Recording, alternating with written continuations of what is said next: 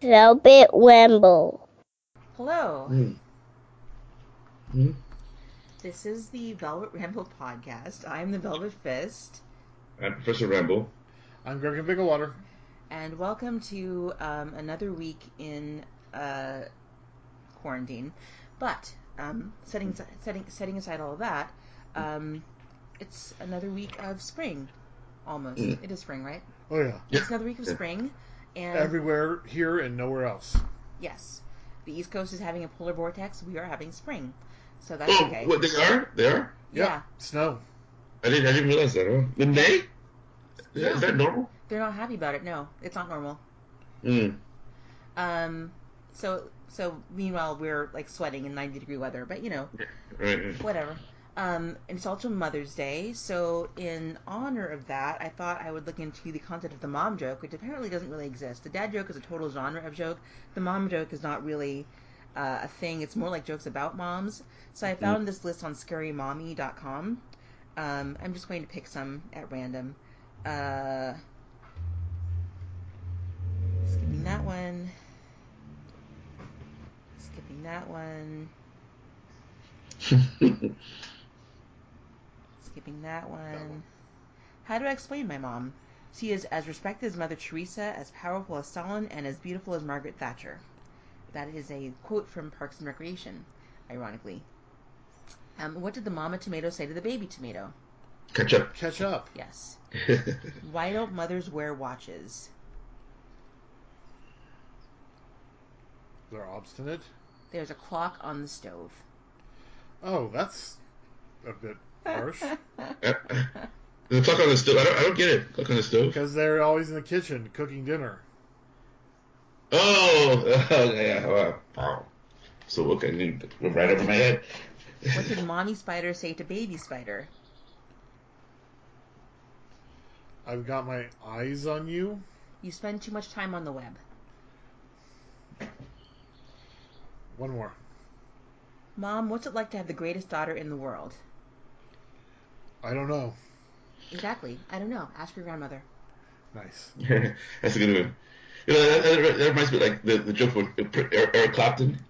You know, when somebody asks Eric Clapton, you know, how does it feel to be the best guitarist in the world? And he said, I don't know. I guess you have to ask Prince. Oh, good one. Yeah. So, how's everyone doing today?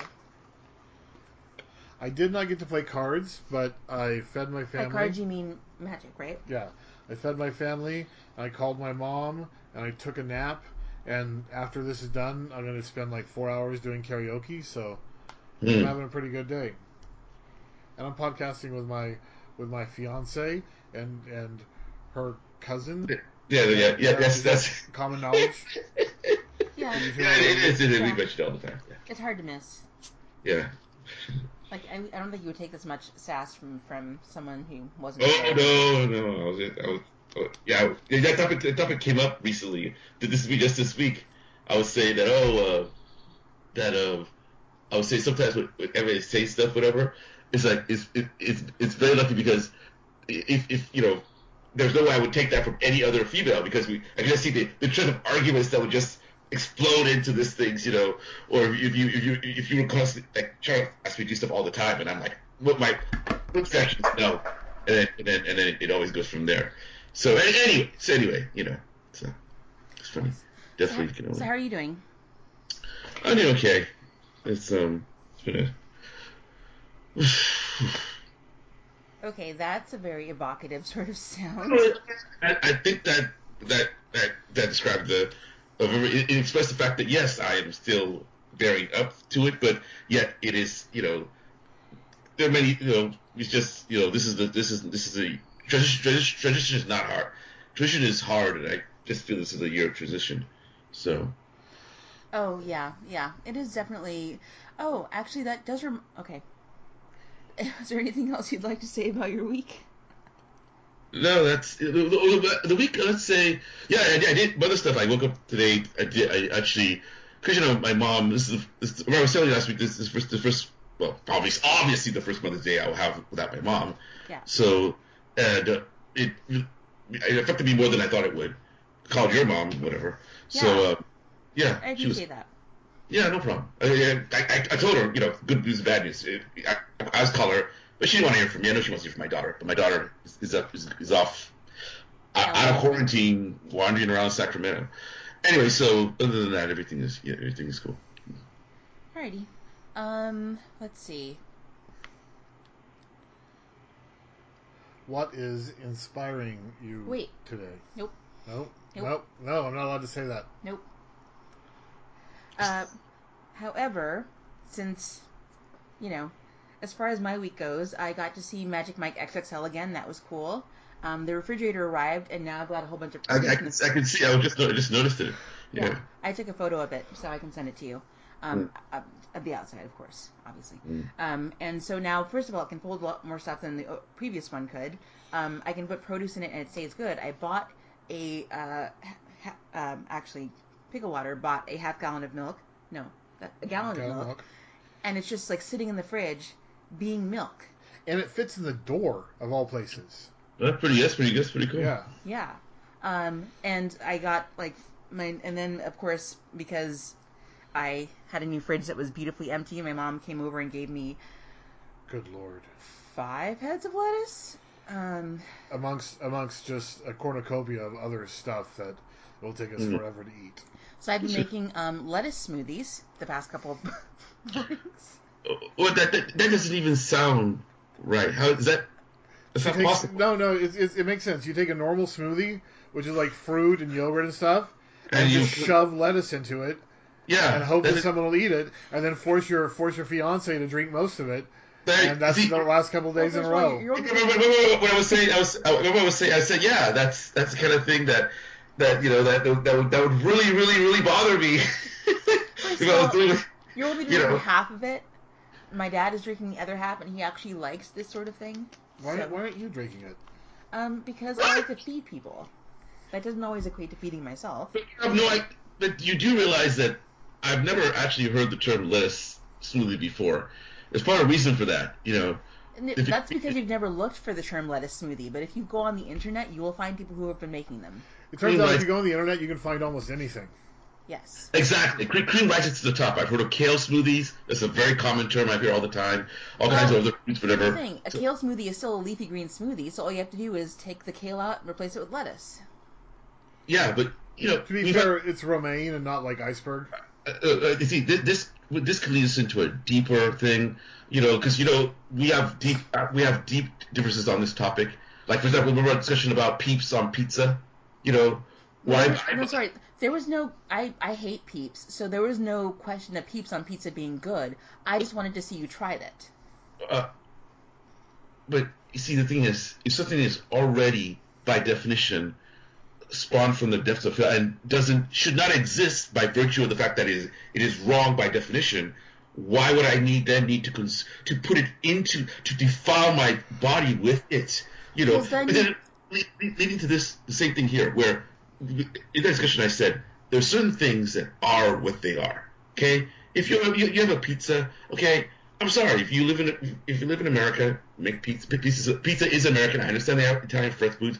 You can't really put fruit on pizza. You can if you want to. But in general, that's not something that we do here. You can't put cantaloupe and strawberries on pizza. That's not pizza. Pizza is a certain thing. Twinkies, Twinkies. You don't put strawberries on pizza. I said you can do anything you want. That doesn't make it right. Okay? You can consume human beings. Human beings are edible. You can eat them.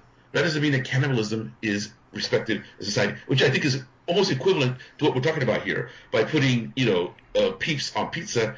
And I'm not going to, because you're forcing this guy to drink this lettuce, I'm not going to comment morally. Oh, yes, she is. Yes, you are. It is not forced. All I do is pour it into a cup and hand it to him. He doesn't have to. Drink this. Drink this. Is like that's all you know. I mean, what's he going to say? Can you imagine what happened if he said no? Then you have to explain why you didn't want to drink it, and then you, as you've just done, have all these reasons why it should be drunken. So that's what I'm saying. See, with someone like me, that would be a very contentious situation because, there's no way on earth you could ever force me to consume it under any circumstances, whatever. And, well, of course, if you threaten my child, I would consume it, whatever.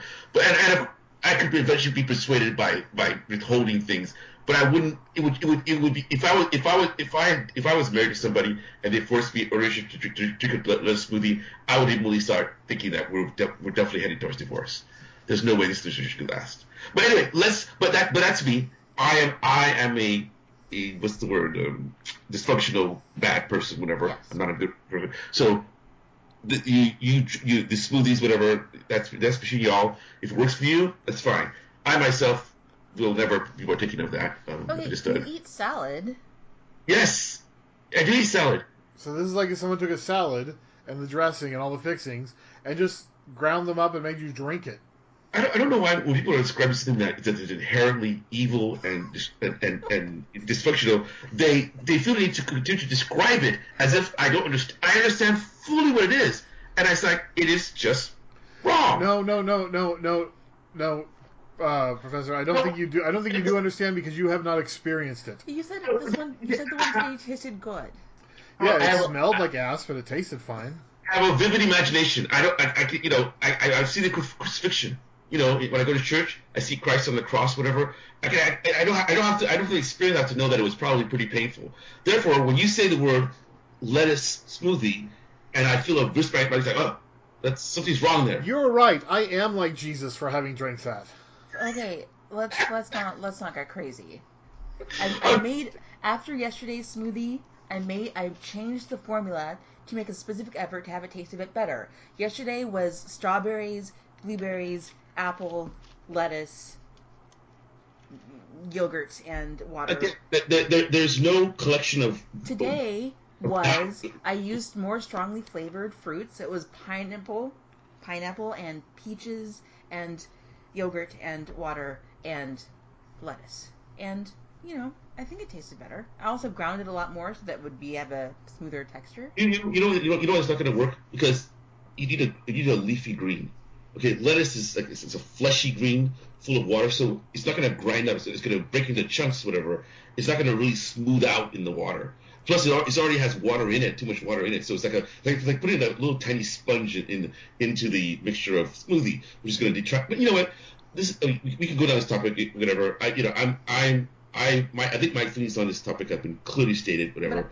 But I want to go back to the Peeps Pizza because No. No. Because here's the thing. I feel like you're treating the Peeps Pizza as if it's a thing that I actually want to eat. No. What I want is to create content. I wanted to make the Peeps Pizza and have you try it specifically for the same reason that I wanted to make those peppermint stick pickles and have you try them. I remember that, again, to repeat, I know exactly what you were doing. You described it many times. And my response is that, look, what you're describing sounds like an abomination against the entire concept of food itself. Okay, I do not understand why. I understand that my practices of horror and pain and disgust might be amusing to the masses. Okay, that'd be completely amusing. I understand this, or at least it'd be amusing to me, which is really the point. But I, having suffered so much in my life, you know, wanting to, you know, and being really an object of ridicule or whatever you want for most of it, not feeling, you know, a man of low self-esteem, a humble man, but really trying to maintain some semblance of pride in himself and some faith in the goodness of life on earth, whatever, and feeling to have concrete reasons to go further to forward in that life, whatever, beyond, you know, having a child to raise, whatever.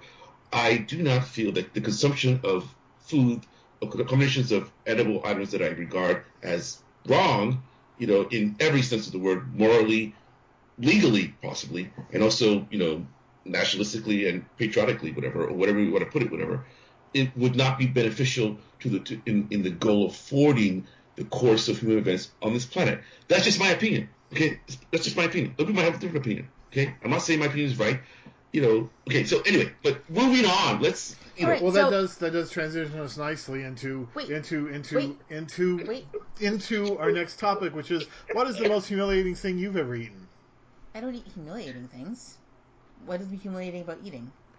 Well, this morning I had a lettuce smoothie. First of all, I put a lot of love into that smoothie. You did. I could taste it. It was good. No, No, what were you going to say? Never mind. What is it we're talking about today? Well, I want everyone, that includes, well, the two of you, I want the both of you to, at this moment in time, take a deep breath. So first, inhale. And that is the theme of today's episode. It is inspiration. So, God. Professor Ramble, this is your theme, so I thought you might like to talk more about it, explain it, and also lead off. Yeah, actually, it wasn't just inspiration. It was inspiration. Inspiration. I'm just bringing up the text right here. Just make sure. Here we go. Oh, on this day, the soccer team. It was inspiration. Please describe the person or event, or both, or either, most responsible for inspiring the person you want to be today. Keyword being keywords. Emphasis on want to be, not that you are.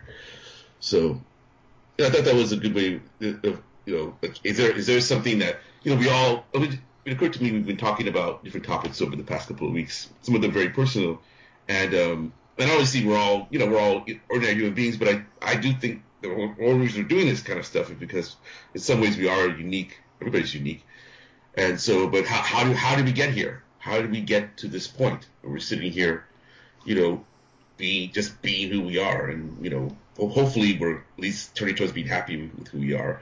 So how do we get here?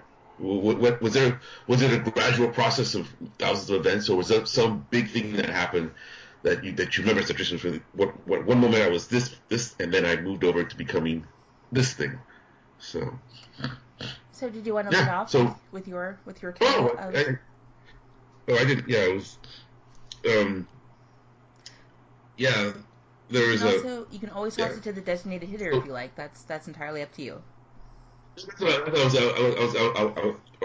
really, because you know me, I tend to ramble a lot. I was hoping that you guys could go first and sit and tell your. Gherkin will go first. As a designated hitter, okay. Well, that's a bit broader than the text what you just described. If you were just to go off, I read the text. I just read the text verbatim. Yeah, but what you elaborated on beyond that was a bit beyond. Oh, sorry. So if we're going in that degree, who listens to this? The family listen to this? Only if you tell them about it. Okay, so because I want to talk about some darker aspects of my past. I mean, when you say family, do you mean my family? Yeah. This one over here. Okay. Well, there's always a possibility that if one could find out about it, that person would listen to it. So I wouldn't count out that it's not possibly that. So we'll keep it surface level then. We're being want to be the one or two. Well, I'll say those stories till after we're married.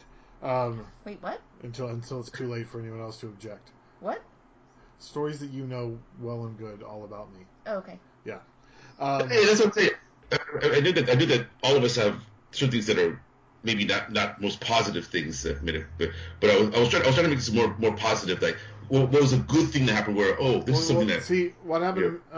Aspirational things. So, but to get to the aspiration, you got to get to the bottom, to the rock bottom first, and what pulls you back out of that, man.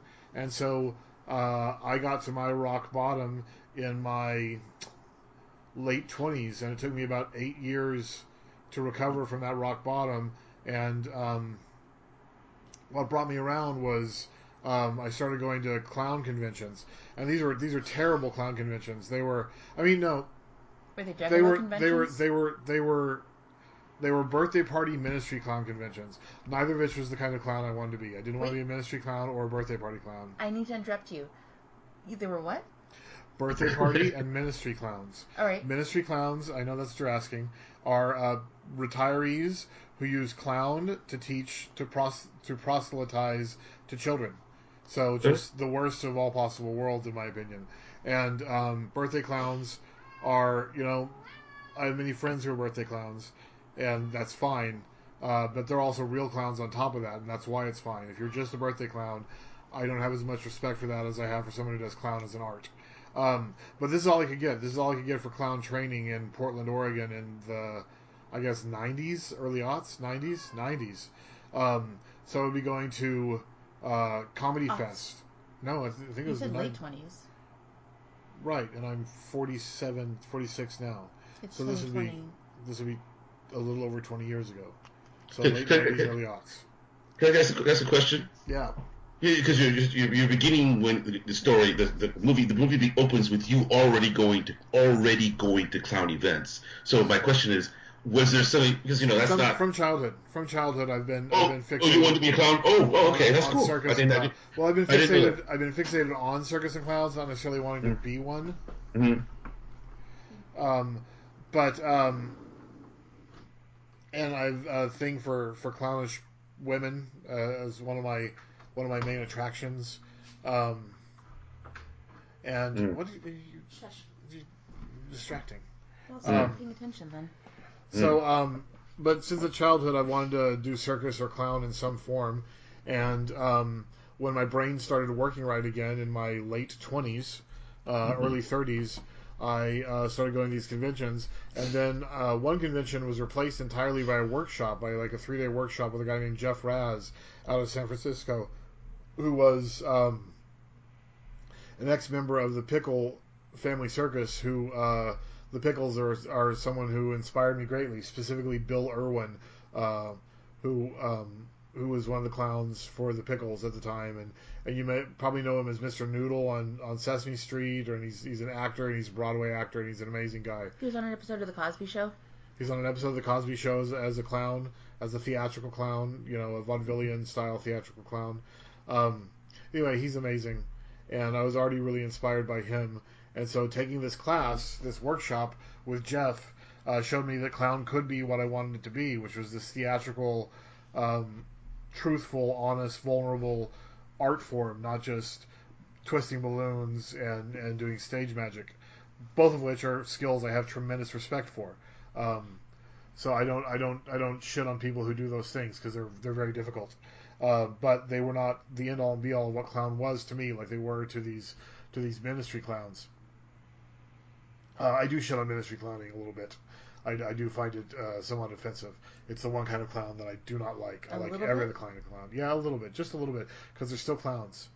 Because I still have to respect the fact that they are clowns, even if they're using it in a way that I find kind of evil. So I took these classes and decided that the only way I was going to turn my life around was to give up every aspect of my life and move to San Francisco and go to clown school. And so I did. I have a huge sense of abandonment and issues about security, and so giving up everything and moving to a different state was a huge step for me, and it only kind of worked out. I mean, I'm a clown now, but I'm not doing it for a living. But I learned a great deal, and I grew a great deal, and it had a lot to do with who I am, and more importantly, the person I want to be is heavily inspired by people I met through that journey and who are doing clown for a living right now. And they're probably struggling to get by, but they're doing it for a living. They're doing this art and success and being successful in doing this art and being able to pay their rent and pay their bills and feed themselves doing this art form as working artists in the Bay Area of all places. And I have tremendous respect for people like Coventry and Kaluza, who are, I think, out of Oakland.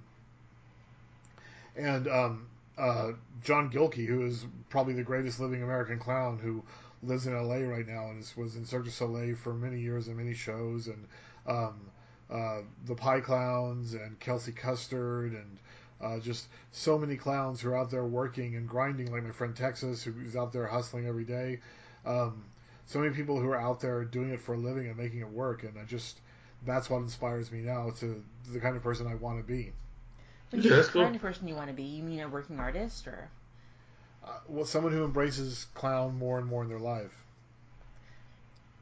You mean maybe work? Because I was regarded like there's who you are, who you are, and then you can use the what you do as being part of who you are, and so you can use it in different ways to earn money, so you can keep doing. Like, for example, like you mentioned birthday clowns. So to me, those are guys. They're like actors. They're like singers, whatever, who are maybe they're in a band. That's what they want to do. They want to go up, become a rock star, but they also do birthday parties because they need to make money, or they show up in Italian restaurants and sing operas because because that's not. You wouldn't say that they're actually a restaurant clown singer, but I can see the point of why they'd want to do that. And the same thing with the clown.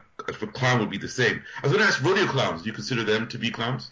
That's. I mean, yeah, they got the word clown in their name, and they wear clown makeup, and they occasionally do clown stuff. But they are within the Venn diagram, within the spectrum of clown. They're on the far fringe, but they're still within the spectrum. Okay. That's interesting. Yeah. Interesting. Okay. That's Next good. up. It looks like we're pointing at you. Okay. Oh, for me, it's mainly person, and I would say that it's this lady. I won't mention her name. The Velvet Fist does that. Mrs. S. I don't know if you run her name on here. This lady's now deceased, but her name is Mrs. Sack. She was a friend of. Well, my dad was an exchange student. This is back in the '60s. This is way before he met my mom. He was an exchange student that came over here, and he met this family. His host family was the way they described themselves was an Episcopalian from Walnut Creek in the Bay Area, married to a New York Jew. Basically, they lived in the Bay Area. So my dad, stayed with them, and they like my dad so much that this happened before I was born. So for the rest of my life, of their lives and not my life, I came into life knowing who they were, and they were part of my life throughout my life. But the wife of that family, well, I would say, is probably the person who's had the most. I'm sorry. The matriarch. Yeah, the matriarch. Yeah, it's funny. Yeah, use that word. Yeah, but she was a matriarch, in many ways. But you see, that word doesn't, because even though the word describes her, like she comes from a very rich family in Walnut Creek, and she married this guy from New York who later became a billionaire. That guy on his own became a billionaire. So she was always rich. So she only had a single brother. But she was more responsible of the two. So their family kind of left most of the money decisions to her more than him. He ended up becoming like one of those dancers on ships when they go on cruises. They need some guys to dance with the ladies, whatever. That's what he became. So, but not that he was a bad person, but he just was a little bit more not as focused as she was. And she was very much anyway. She, more than any other person, she really influenced me. Because she, there are 5 of us, and siblings. I have 4 siblings, and she had her own children. They had 4 children. So. But I just remember at many points, just many crucial points in my life, especially when I was down, or whatever, when she always seemed to, get me and to really be able to give me advice that was really targeted at myself. Like one of the first being like my choice of where I went to college. Like, I was raised. My father went to Stanford, so I really wanted to go to Stanford. But after he died, I still kept trying to get in there. But then one day she said to me, she just said to me, I don't really know if that really be right for you, having watched you. So, the Velvet Fist knows the story. So I was like, oh, and I got into this small college called UC Santa Cruz, which is down the coast of California. And I was like, and I remember just being so focused, just being so disappointed and thinking that I failed my dead father about not going to Stanford, and just really feeling terrible about myself and about life in general. And I remember she just saying, "Oh, why don't we just, drive down the coast to go to Santa Cruz?" And so, and I went with her. She, by the way, she was the one that taught myself and all my siblings to drive. So we drove down the coast. We got to Santa Cruz right in the middle of a Take Back the Night festival, which basically translates to a lot of young ladies walking around bare-breasted in the city. So that was the scene we drove up to, and so I experienced that scene with her driving down the city. She's going, oh, this is very interesting, and she was very unflappable. She just was I took a lot of trips with her. She was just very unflappable. She just said, oh, that's very interesting. And then we went to the campus, and of course, by the time we left there, there's no way you could have maybe not go to that school. I ended up going there, having a great time, and then just even when many times when I was even psych wards, just, like I've gone to psych wards, whatever. She's been involved in that. She never seemed to, judge me and whenever I went to her for advice, and just her attitudes about life in general, like I'll just close with a story. I think I've told the story before, but I'll just record it here. Is that when she's deceased now, but when she got sick, she was so she was so much a live person that couldn't believe that she was going to be sick, but until it was really, really late in the process when she was really sick. So and then I remember going to see with my mom, you would think that my mom hates this story because a lot of things I'm describing to this lady are things that she thinks that she's right, but I just wasn't as close with my mom as I was with her this way. Anyway, we got to the hospital and with my mom and we met her husband who was outside and he was crying and we were asking why he was crying and he was saying because his wife, I guess she had been in the hospital for a while and she was just saying I'm done. I want to go home. I went to my house and so my mother, she's a advocate of, I don't want to call it fake positivity but it's like this thing where, just it's the secret stuff. Like if you believe it will come to pass, that kind of stuff. And, all that, which I have a suspicion people who think like that because when they say that stuff like that, all it means is that they just decided to not deal with life's problems. Let somebody else deal with it. And then while they pursue this fantasy that's my perspective. So we walked into the hospital room and she said to this woman, how can you leave the hospital? What are you doing? And then you said, well, no, I'm going home. I don't want to stay here. And my mom, she was like, oh, do you realize if you leave the hospital now, you could die. You'll be dead in a month. And the lady said, oh, well, of course.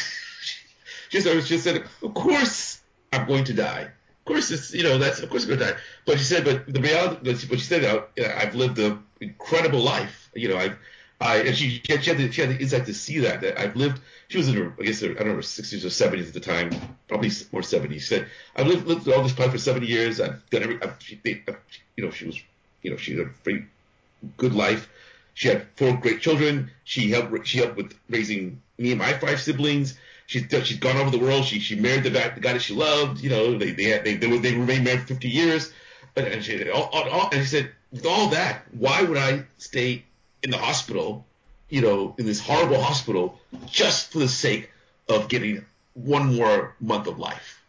It doesn't make any sense. It's like, and as she went, and indeed she did leave and go home, and within 3 months, she was dead. I remember the last time I saw her, I'm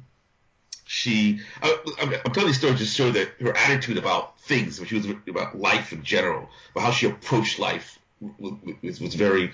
It's the way I want to think about life too. Where look, there's life. There are going to be good things and bad things, and you got to face both with the same amount of aplomb. Be very appreciative of what you have. She never seemed to take for granted that she had been born. She always was like, you gotta be grateful for what you have, and don't think that you deserve it, especially if you haven't done anything to earn it. I didn't earn all my father's money, but I've had to work to gain the respect of it. So I remember last time I saw her, she was always recommending me to go to plays and stuff, and I went to see her, and she was like, oh, there's a play I want you to go take Paul to in the summer.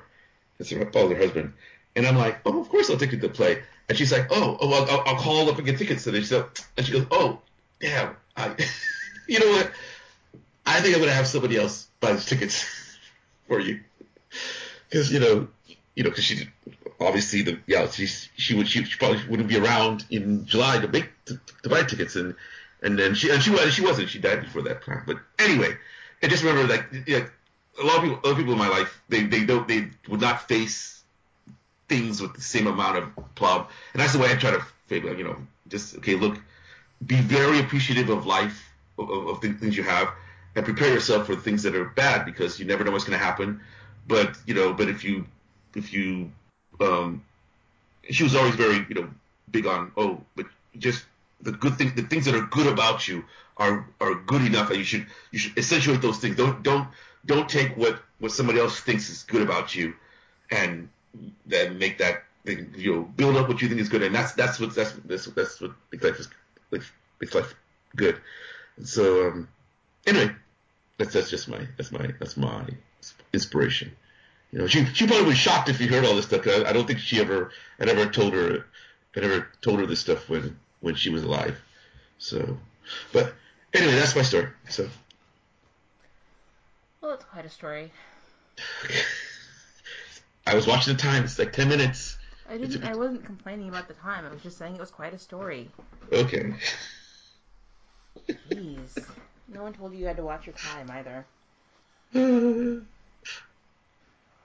Is that Black Mesa Research Facility? Is that another game? Is that the same shirt you wore before? It's one I wore the last time, yeah. Okay. That's what I thought. Yeah. I have a limited number of shirts out here in Mountain View. Okay. Most of my shirts are in the city. Okay. He's moving only gradually, piece by piece. Well, you know, that's how you do it. Velvet Fist. What's up? What's the inspiration? So I had trouble with this one actually because A, it requires being vulnerable, and I hate that. And B, it requires me to know who I want to be, and I don't know that I have a great handle on that. I feel so I don't actually have an answer for this one. Because yeah, those are the two reasons why. Can I ask you a question? Sorry? Can I ask you a question? Sure. What is always been great? Technically, you already asked the question. You don't need to preface asking me a question by asking me a question. You can just jump into your question. Okay. Keep saying. Anyway, anybody else? What? This is just a fact. Who cares? Anyway, the question is, I always wonder how you got interested in yoga. Oh, I don't specifically know. I feel like my interest in yoga kind of stems from my fascination with gymnastics, and actually a lot of things stem from my fascination with gymnastics, and I don't specifically know where that came from. Just from I really love watching the Olympics, which is why I make an effort to watch them every time they come on, Summer Olympics and Winter Olympics. I love I love them. I like all the obscure little sport that you never really get to hear about except for that once every 4 years. So I would, obviously being a gymnast is, okay, so being a gymnast is like not necessarily within my wheelhouse because it, requires a lot of training and a lot of access to stuff I didn't necessarily have access to as a kid. So I just, watched it on TV. But when I got to be older, I think my interest in yoga partly stemmed from just the idea of if I can't be a gymnast, I can at least have some aspects of that. And so I think some of the activities that I pursued as a younger adult were I would study capoeira because it's very it's not gymnastics, but it still involves a lot of aerial work. At least the version that I was most familiar with. There are two types of capoeira. There's the more aerial kind. I'm forgetting all the name. I forget the names. There are two kinds. There's the Angolan kind where you're more ground based. It's more earth based, and then there's the Brazilian kind, which has more of the aerial. So when I was in college, some capoeiristas came to campus and did a demonstration, and they were all aerials, and I was like, this is fascinating. And so I studied that for a time. That's also taking a capoeira class is how I kind of I was trying to do a cartwheel or a handstand or something, but the floor was very slippery, so my arms went out from under me, so then I kind of messed up my shoulder that way. So no, you pay your dues. That's really interesting. But then also, let's see.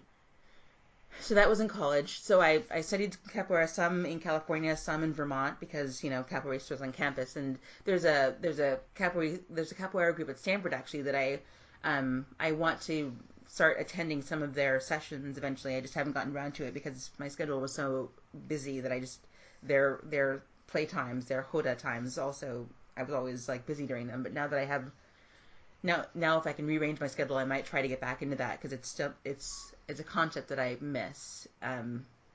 But also with the yoga thing, I can't be a gymnast, but I can be more flexible. And so I think I started going to yoga initially for the flexibility aspect of it.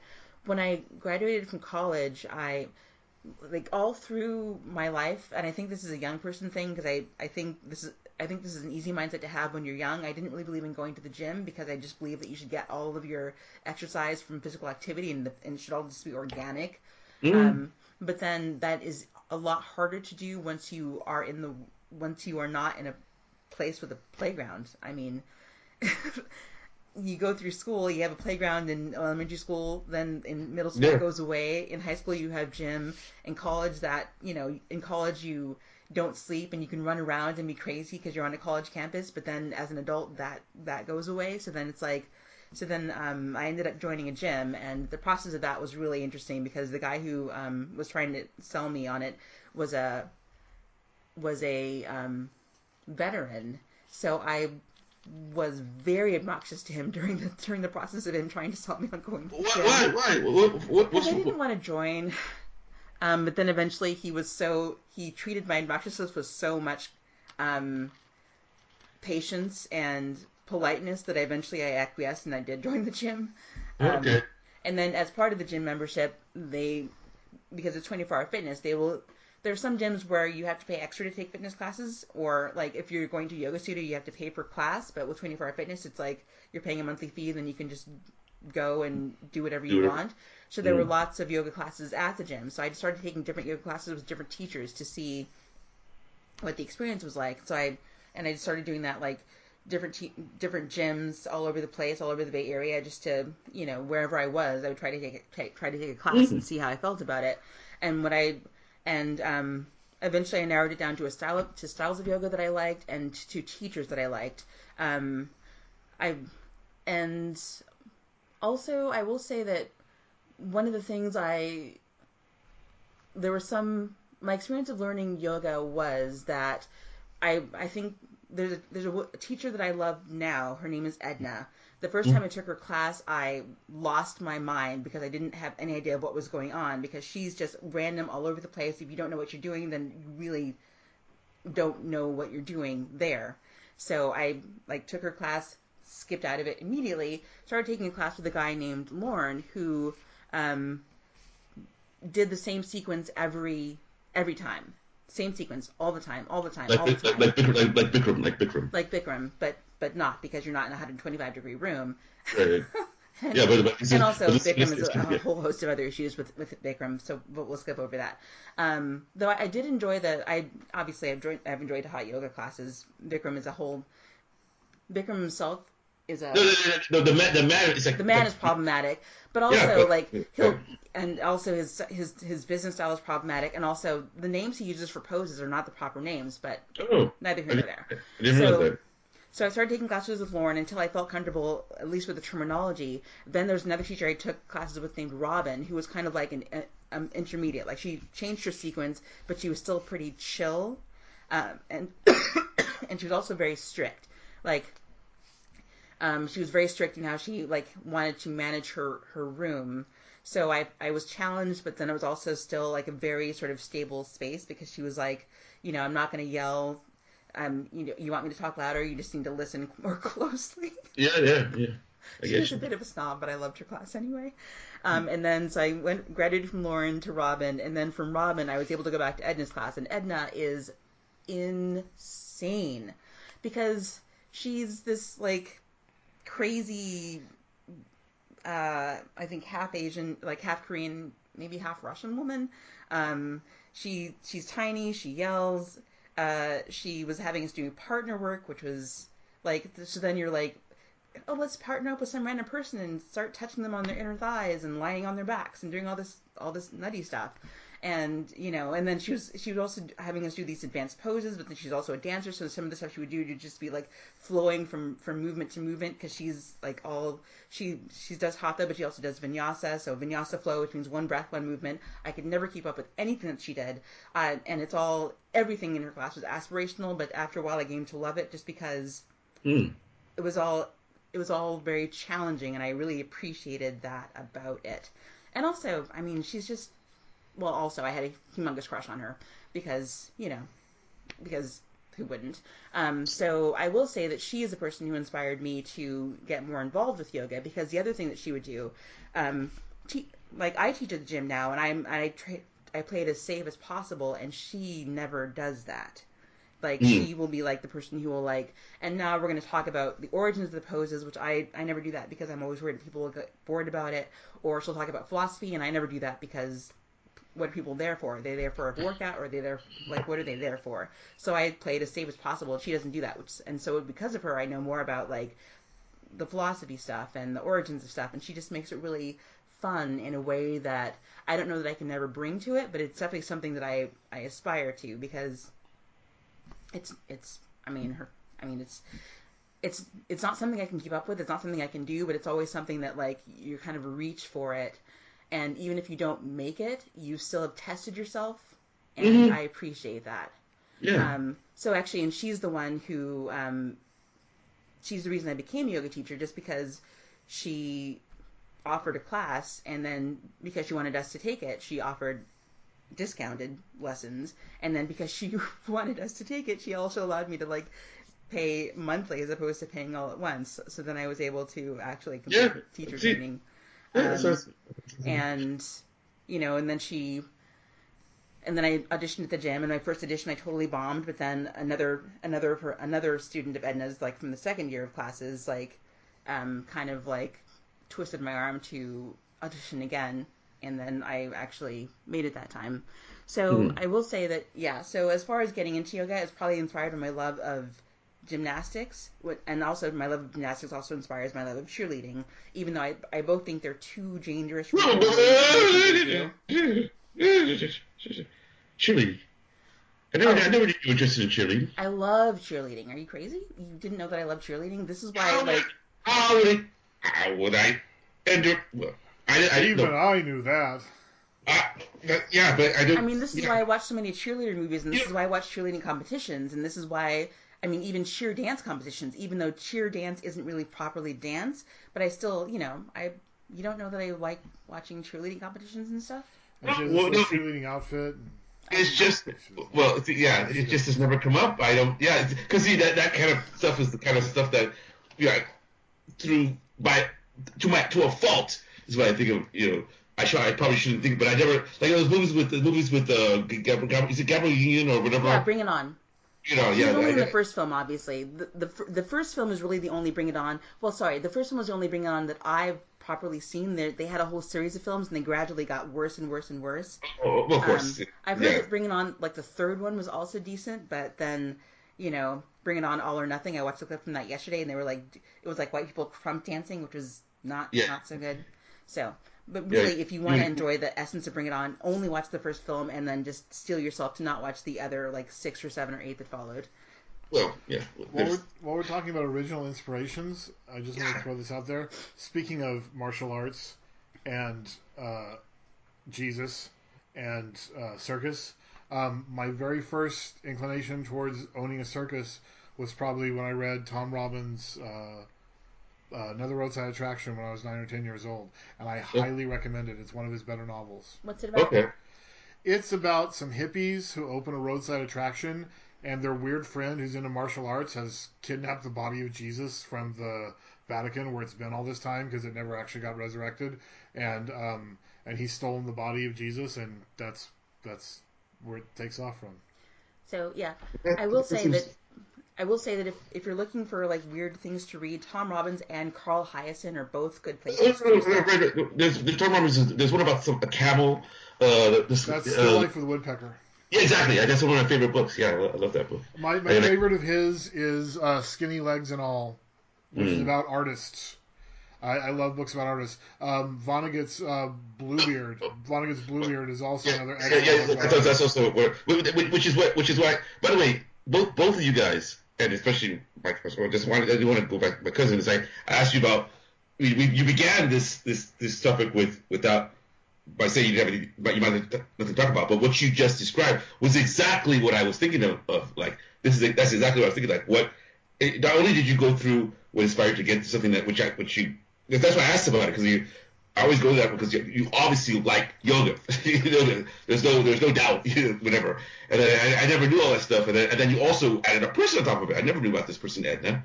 Yeah, this person and she's the definition of inspiration, because just like if you first of all like playing guitar, you can look at Hendrix and go, oh, I might never be able to play like Hendrix, whatever, but he's definitely inspiring me to go to push towards that, and it does maybe reach my own mountain heights, whatever. So that's interesting. Yeah, I commend you. That's both of you.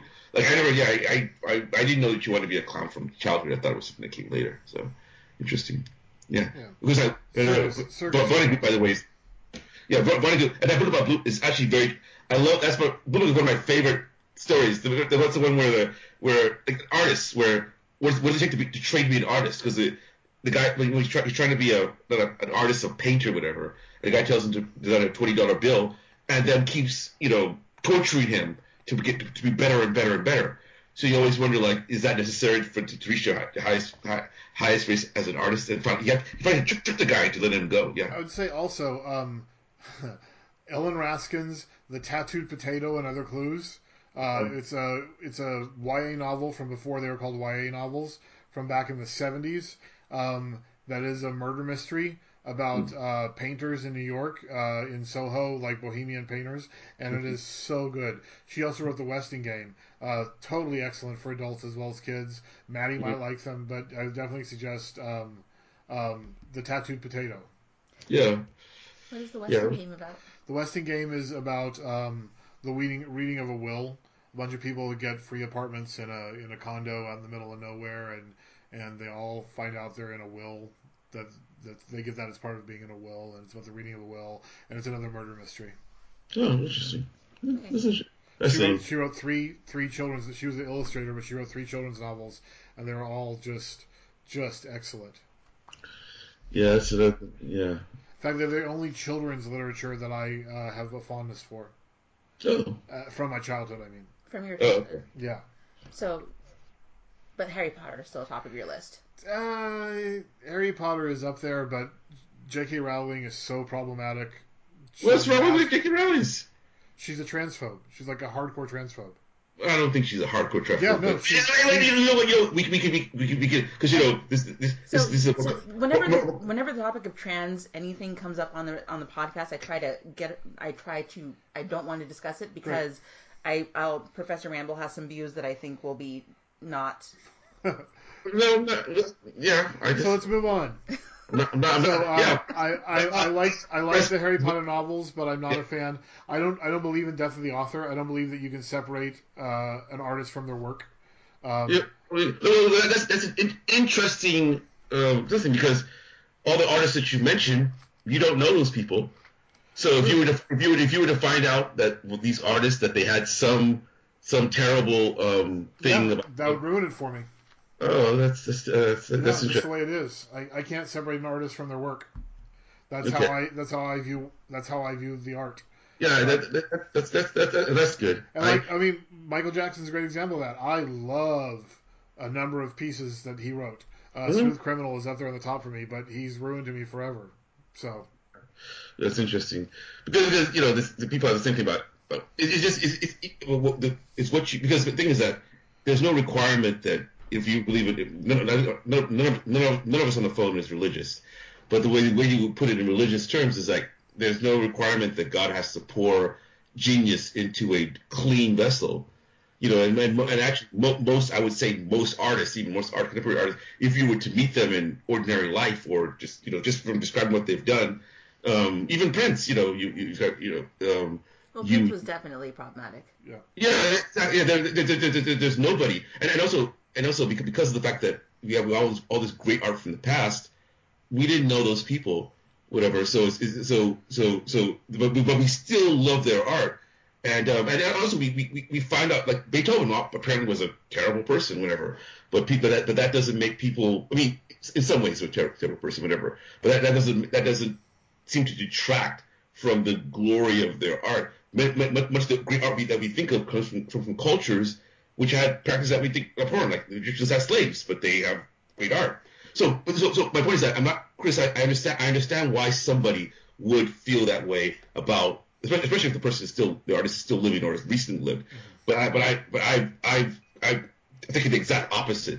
I think that I think the more time has gone by to separate you from that artist and the era that they lived in and the culture they lived in, the easier it is to forgive their problematic nature. but ones who lived in your own culture, who presumably shared your same frame of reference to some degree ethically, it's harder to forgive. That's just how I see it. Well, it does play into inspiration as well, because you know, like here's an example: Bill Cosby. Okay, I was somebody who owned so many Cosby records when I was in my 20s.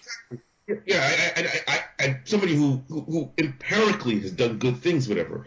But when he was accused of this terrible, horrible crime, whatever, and not only was he accused of it, you know, it caused a great deal of contention within the community, because I think even to the current time, people are still not really judging him. Like, you know, you say Michael Jackson. There are people who judge Michael Jackson. You know, they're R. Kelly's running around today. You know, you know, and people still love his music. It's where people have taken different tacks toward different artists, whatever. So what I always think about is the fact that, you know, there's an empiric thing. Like, if you able to produce a lick on a guitar and that produces music, whatever, and that sounds beautiful to the ear. If I don't see the person doing it, you know, I don't think they're connected at all. And also I don't expect that people need to follow my particular moral code for me to admire things that they've done. Like here's something that might shock you. I actually, you know, Columbus. When I look at, you know, I don't like boats. You know, I'm scared of the ocean, whatever. But just empirically, the act of crossing that ocean in a wooden boat with no GPS, no refrigeration, across a vast ocean where you're out of sight of land for months on end, you know, I think it was an empirically a brave and, you know, credible thing to do. Even though the results of doing that was extremely negative for, you know, might cause genocide, whatever. But I can't. It doesn't detract from me going, oh, that in itself was a great thing.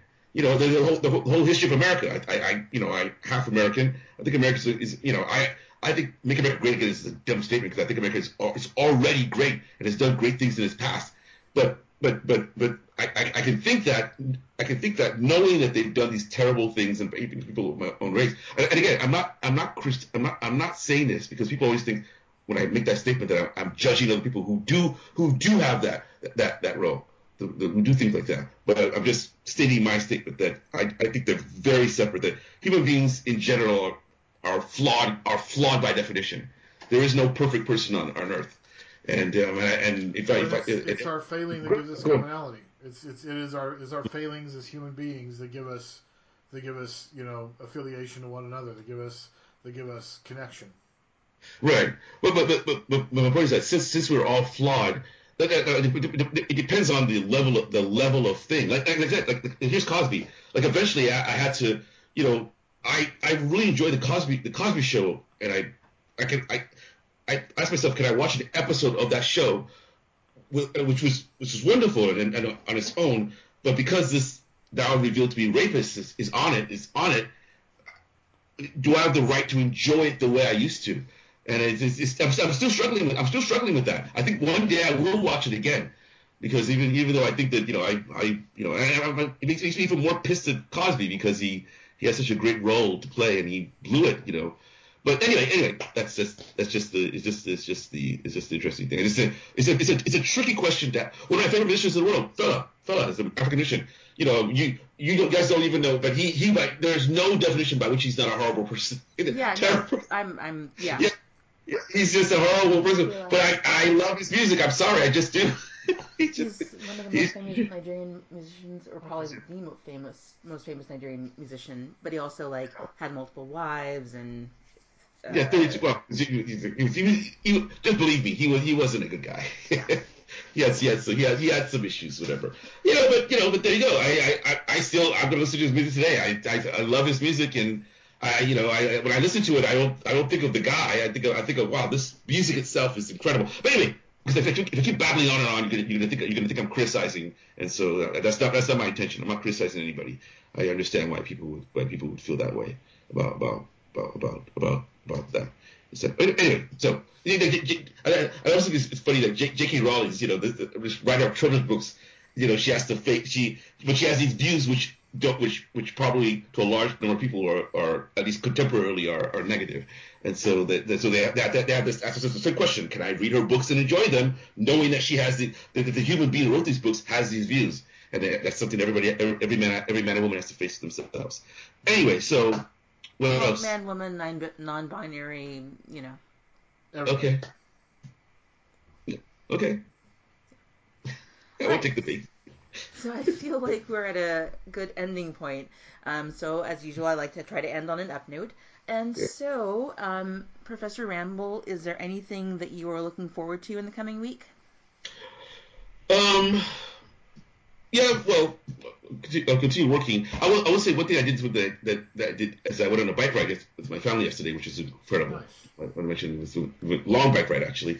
It was funny because while we were out, I lost. I'm sorry, we'll take long. Just quickly. I have these expensive earbuds, and I lost a bud right here. So I was looking for it. I was walking down the road, and these two ladies were standing there. Like, I don't know if they were. Let's just say they were very Rubenesque ladies. They were wearing yoga pants. Standing there. So I walked by, looking for my thing, and my my beloved was. She was like. When I walked up to her, she said, "Why do we look at those women?" I was like, "I wasn't. I barely even noticed them." No, I did see them, but I was like, I truly was not looking at that. I was looking at for my thing. That's kind of funny. Anyway, but other than that, I was looking forward to just living, just somehow going another week on house arrest. Coming out of it with my sanity intact. To the extent possible. Oh, there it is. Yeah, so relative. And you? Me? Core karaoke for the next 4 or 5 hours. Yeah, it's like 12 minutes. Try and get in 6 songs at least. Really excited to do some karaoke on Zoom as soon as we get off here. CoreKaraoke.com? Is that what his thing is? Yeah. KOR karaoke. Well, do you karaoke, Professor? Oh, you say what? Do you karaoke? No. I think the simplest way to say that is I do not karaoke. And in fact, before we can get into any danger of me elaborating on that topic or on this topic, I will need to sign off now so you can with 12 minutes of time so you can get to this karaoke thing. I think this is very what Bill was looking forward to. Yeah. I'm looking forward to as I said last week, this is the summer of the romper / jumpsuit. Nice. Some of them have arrived already. I mean, I got other things besides rompers and jumpsuits, but some stuff has started to arrive.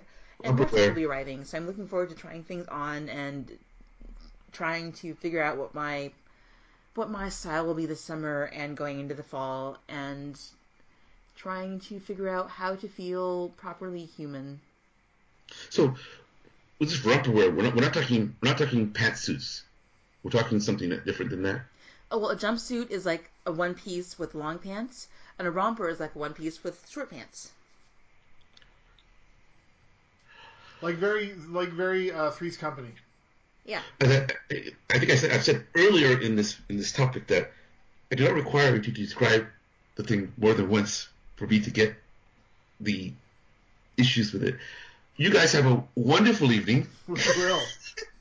We will have a lovely evening, sir. Alrighty. Well, with that said, thank you for listening to another episode of the Velvet Ramble podcast. Peace out. Peace out. Peace out. Yeah. It's the Velvet Ramble podcast. It's the Velvet Ramble podcast. It's the Velvet Ramble podcast.